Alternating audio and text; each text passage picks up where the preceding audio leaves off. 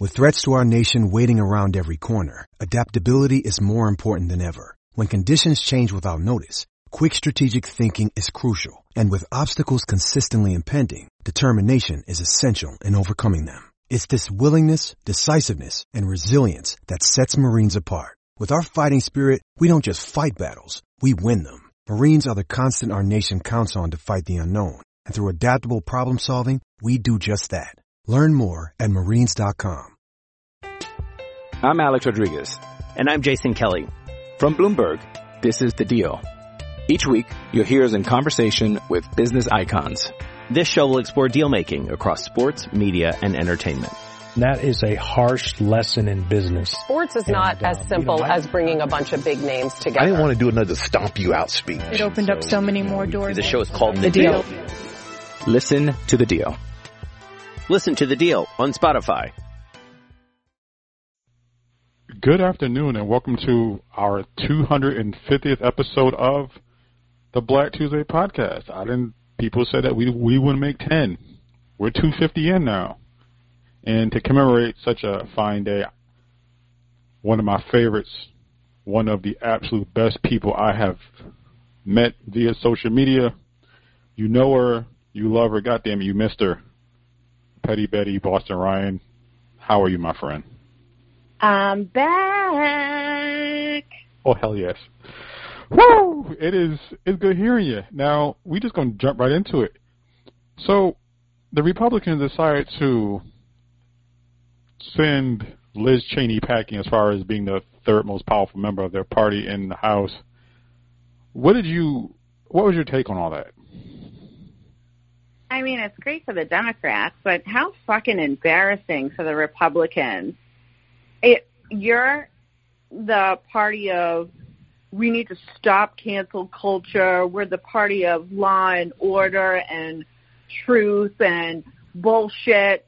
But you ousted a member of your own party because she wouldn't co-sign on your lie. She stood up. She spoke the truth.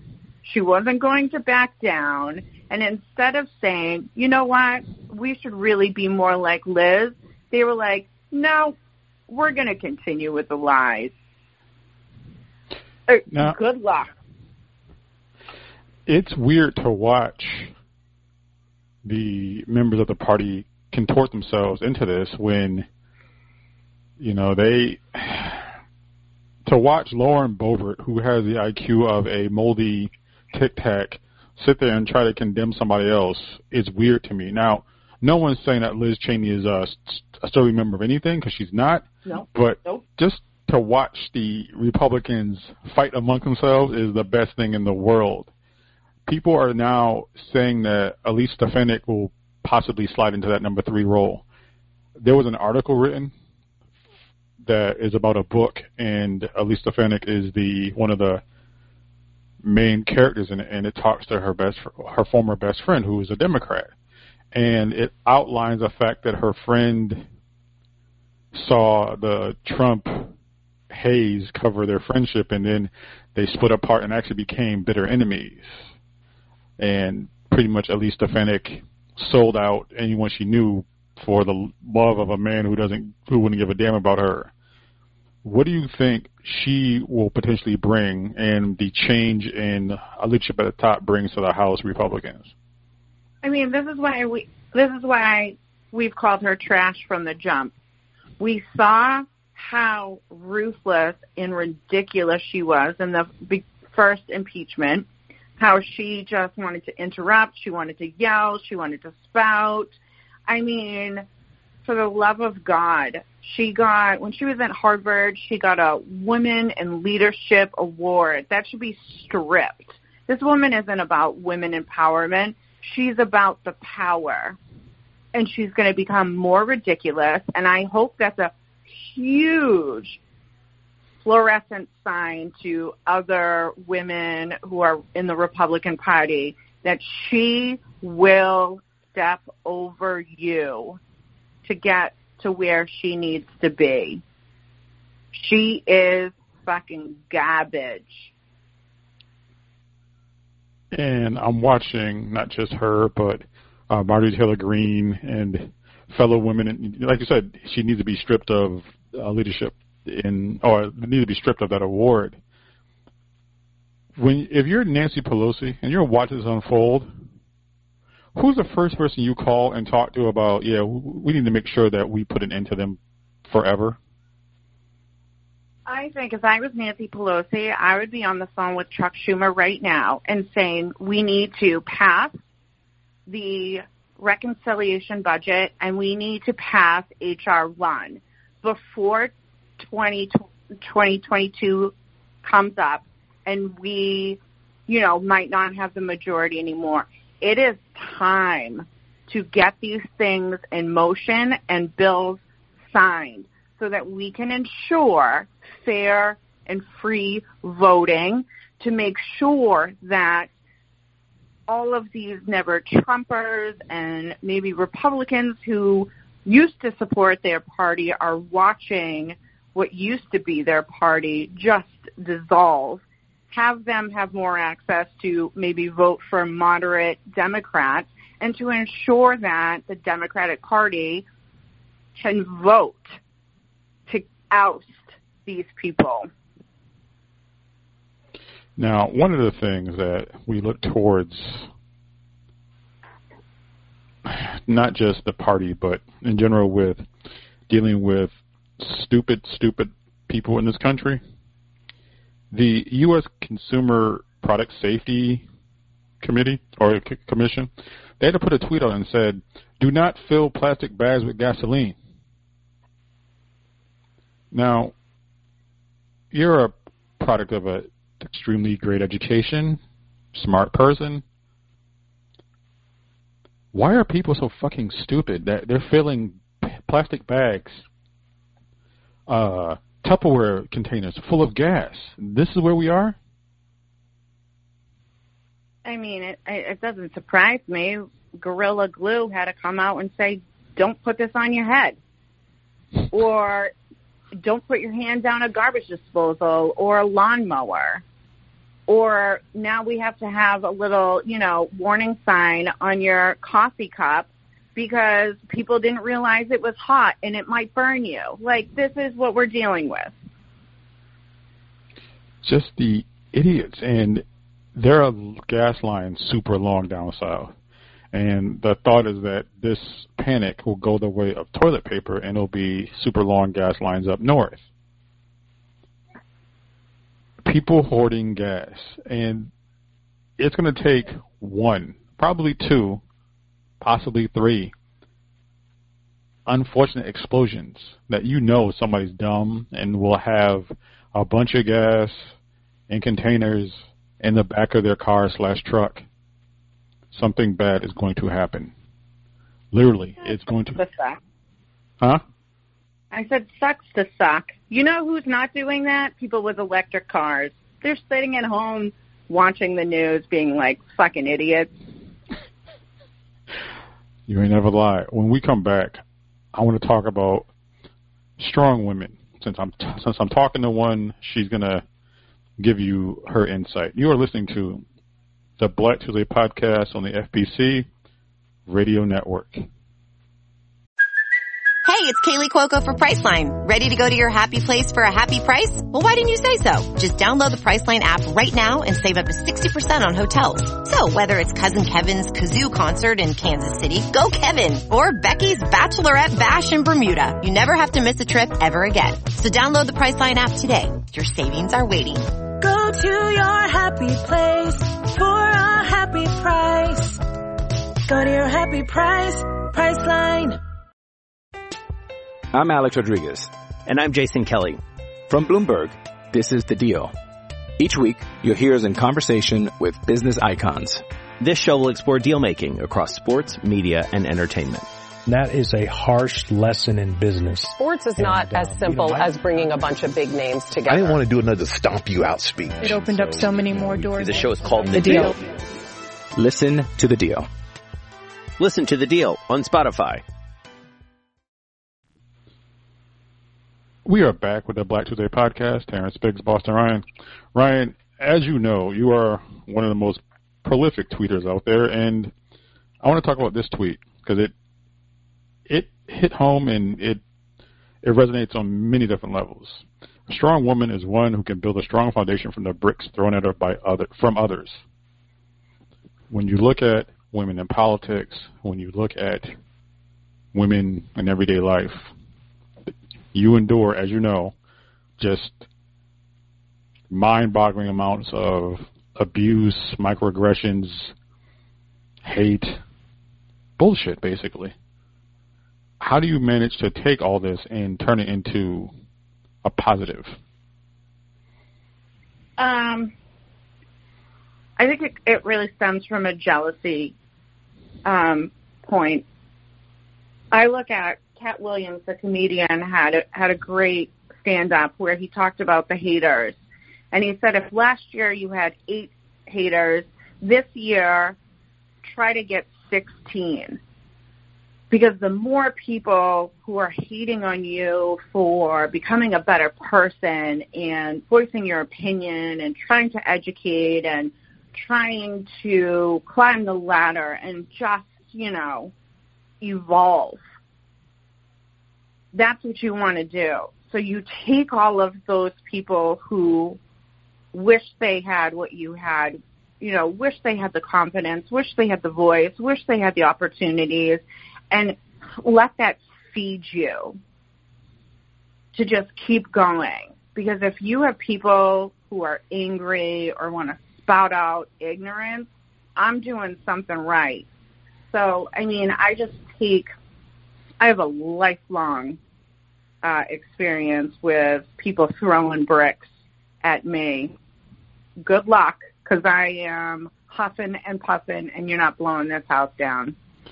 Now, as a man from the outside, you see men being misogynist and being sideways and jackassed. As a man, I've always been kind of curious about when women display internalized misogyny and how those haters tend to differ. Does it hit different when a woman hates on you?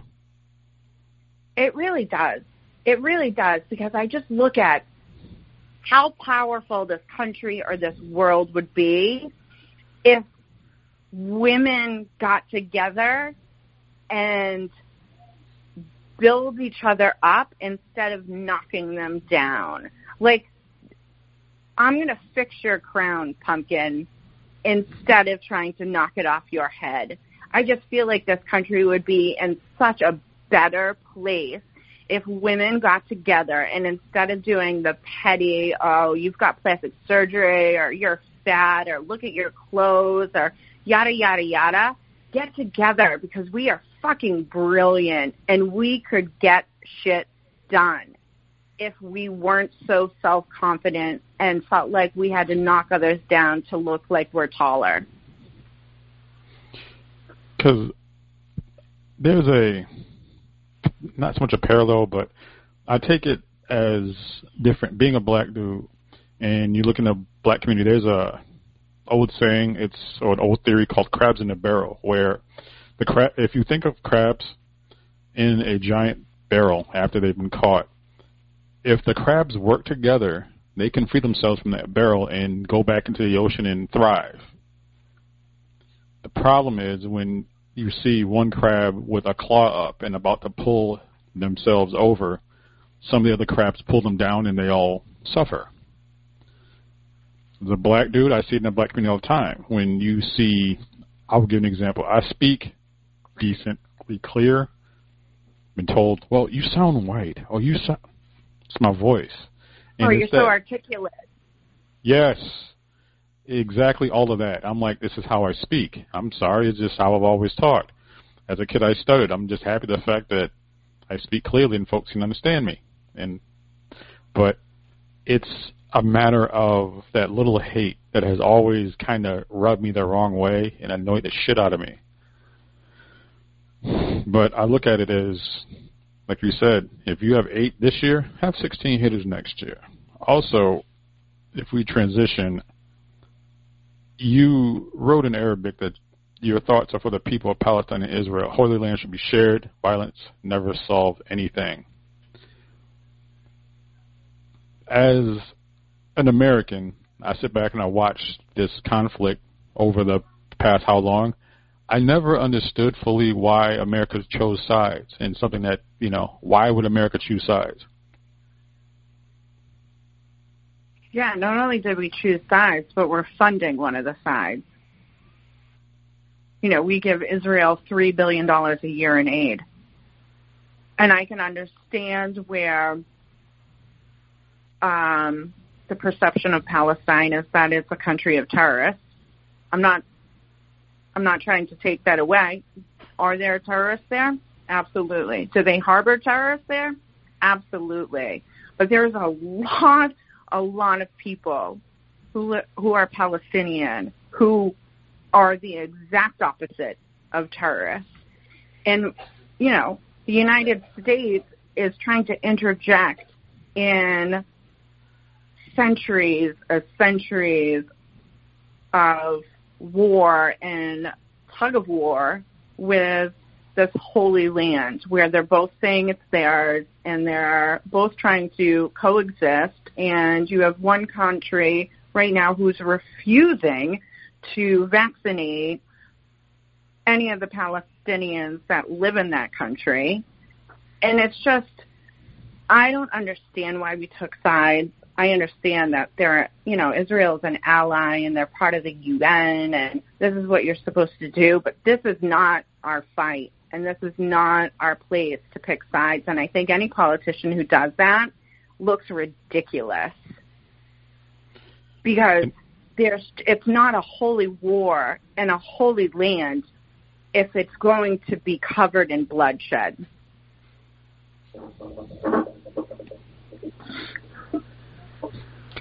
And that's, the taking sides, I remember being a kid and everything going on in the Middle East in the 1980s, and all you heard was a certain side of it. You were just hear out in the street that folks, Palestinians, Arabs, were always the bad guy.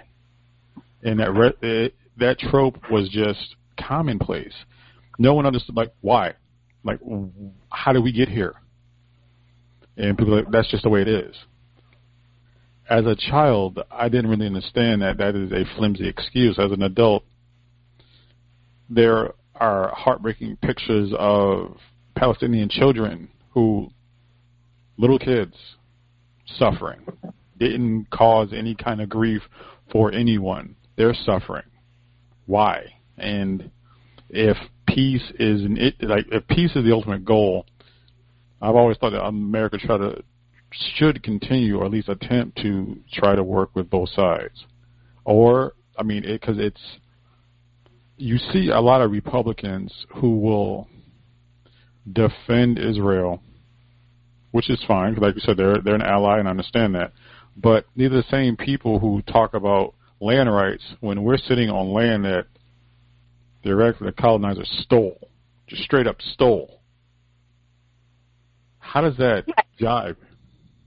And it goes a little bit further. The hypocrisy is real in the Republican Party, because if you look at it, we give, like I said, $3 billion of aid to Israel a year. Israel has universal health care.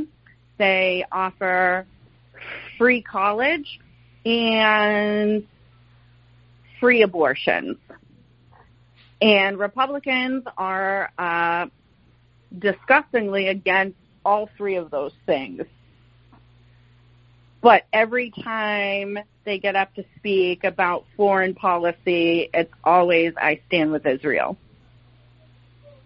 Now, if we take the transition to someone who has touted her pro-Israel stance, Tomi Lahren is complaining that she's been targeted by liberals in the street without any documentation. She said somebody threw eggs at her and that she's been taunted and treated badly. I thought that liberals were the snowflakes. Oh, Tomi Lahren, she is such an ignorant trunt. She went on to then continue to say, somebody tried to egg me, but they missed. Maybe you should practice throwing so you can actually land one. Somebody needs to get out a can of soup or a can of tuna and chuck that and see how that lands. You asked for it. You told people to practice. How about just not be a horrible human being and say the most racist, vile, just garbage that spews out of her mouth? You can't turn around and then play the victim. She's ridiculous. Like, she will embrace the full white woman tears. Like, she'll sit there and make these bold proclamations, and then you'll have people, and then people will call her on that nonsense in public, and then she wants to go run to Fox and Friends and say how she's being targeted. Simple. Right, you're not a victim, you're a volunteer. Exactly. My thing is this: don't write checks with your mouth that your ass can't cash. And I've been a full fan of that since the days of Afro and corduroy. And for me, it's endemic of the Republican Party as far as so much big talk. Like, they talk big, then after January 6th, they've been trying to, like, avoid talking about it, but then when you call them when they get sensitive, nah, you did this. You did this. Speaking of that, I want to talk about Ashley Babbitt. You see a growing number of people who are discussing the fact that since she wasn't armed in the Capitol, that those who want police reform should side with her family. How soon should these people get the fuck out? It's ridiculous. Did she comply? That's always a good response. Oh, I'm sorry. You broke into the Capitol. You were smashing a window. You were trying to climb through. That is the time that you fucking shoot somebody in the neck. You are a direct and immediate threat. Sorry, not sorry. Give me a fucking break. You know, it's the entering the Capitol was the fuck around portion of the conversation. What happened after was the find out portion of the conversation. She did both. I don't feel bad. I have no pain. There's a Dunkin' Donuts employee who is now charged with manslaughter because a 77-year-old man repeatedly kept calling him racial slurs. The man wasn't served in the line because of his abusive language. So he went in his car, parked his car, came in, and kept calling this employee racial slur. The employee punched the 77-year-old man. 77-year-old man hits the ground, dies. Now he's being charged. I'm at the point, do we start bailing out this? Do we start bailing out the employee? I know that it's one of those things that I don't feel bad. Like, I feel bad that dude is probably going to go to jail for a long time, but I don't feel bad what happened. Does that make sense? Yeah, I can understand that. I look at, listen, I fully understand how repeatedly having hateful, racist things said to you, and it continues, and who wouldn't want to, punch somebody in the throat because of it? But now this guy is going to go to jail. Mm-hmm. And I would love to say, just walk away from it. But, I mean, if you've been called this shit repeatedly over and over, and I can't imagine that this is the first time that this employee has ever, experienced anything like that, when you keep being beaten down with hate and, vile words, it's going to get to you. Do I think it should have gone that far? No. But it sucks. It is. And I'm, like I said, it shouldn't have gone that far, and I do get it, because I've been called that a few times, actually many, and it's a fluke thing that shouldn't have gone too far, and I'm willing to just go that way. Speaking of hate, the hate crimes that involve the Atlanta area spas will be charged as such. Do you think this, being in Georgia and the Fulton County District Attorney said that they're seeking the death penalty in hate crimes against the shooter? When you hear this, what crosses your mind first?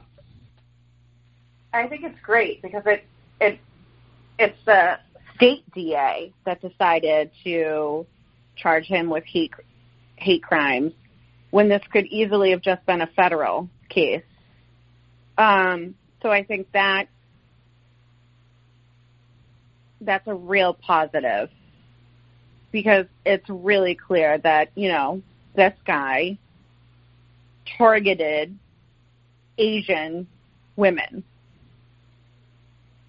And now, 6 out of 8 of the victims were Asian. And they're all dead because of this schmuck. I don't know if, the federal government could tack on to that just to be like, listen, the state's going to charge you, and when they're done, we're going to charge you with the same thing, just to ensure that he's not getting out of anything. I mean, if you're putting the death penalty on the table, then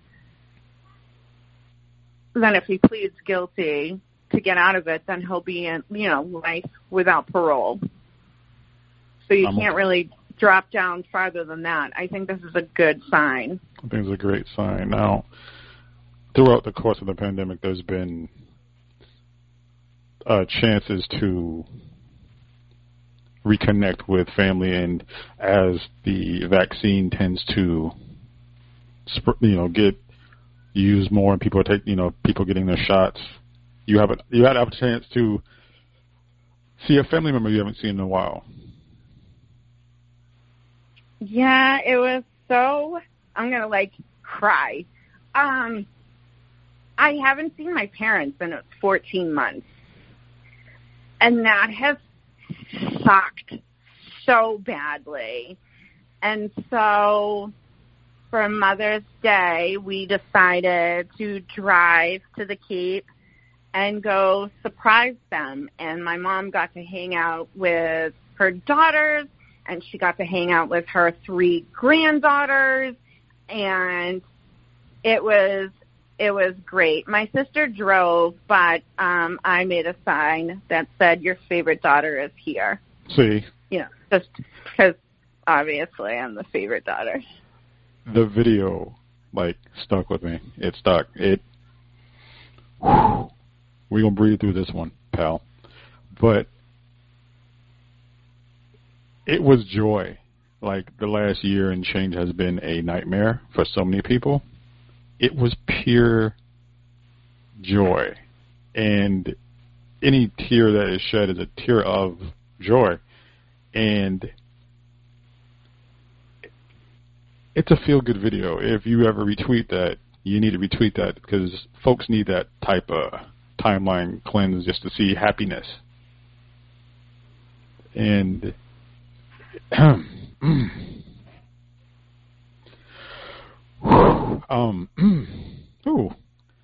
it is the best thing. It is one of the best things out there. Now, if anyone wanted to follow you on social media, how would they be able to? Good luck, and don't be sensitive, but you can follow me on Twitter at Irish Rye Girl. I do swear a lot. One of the best follows on social media, Irish Ryan. Thank you so much for joining us for the Black Tuesday podcast.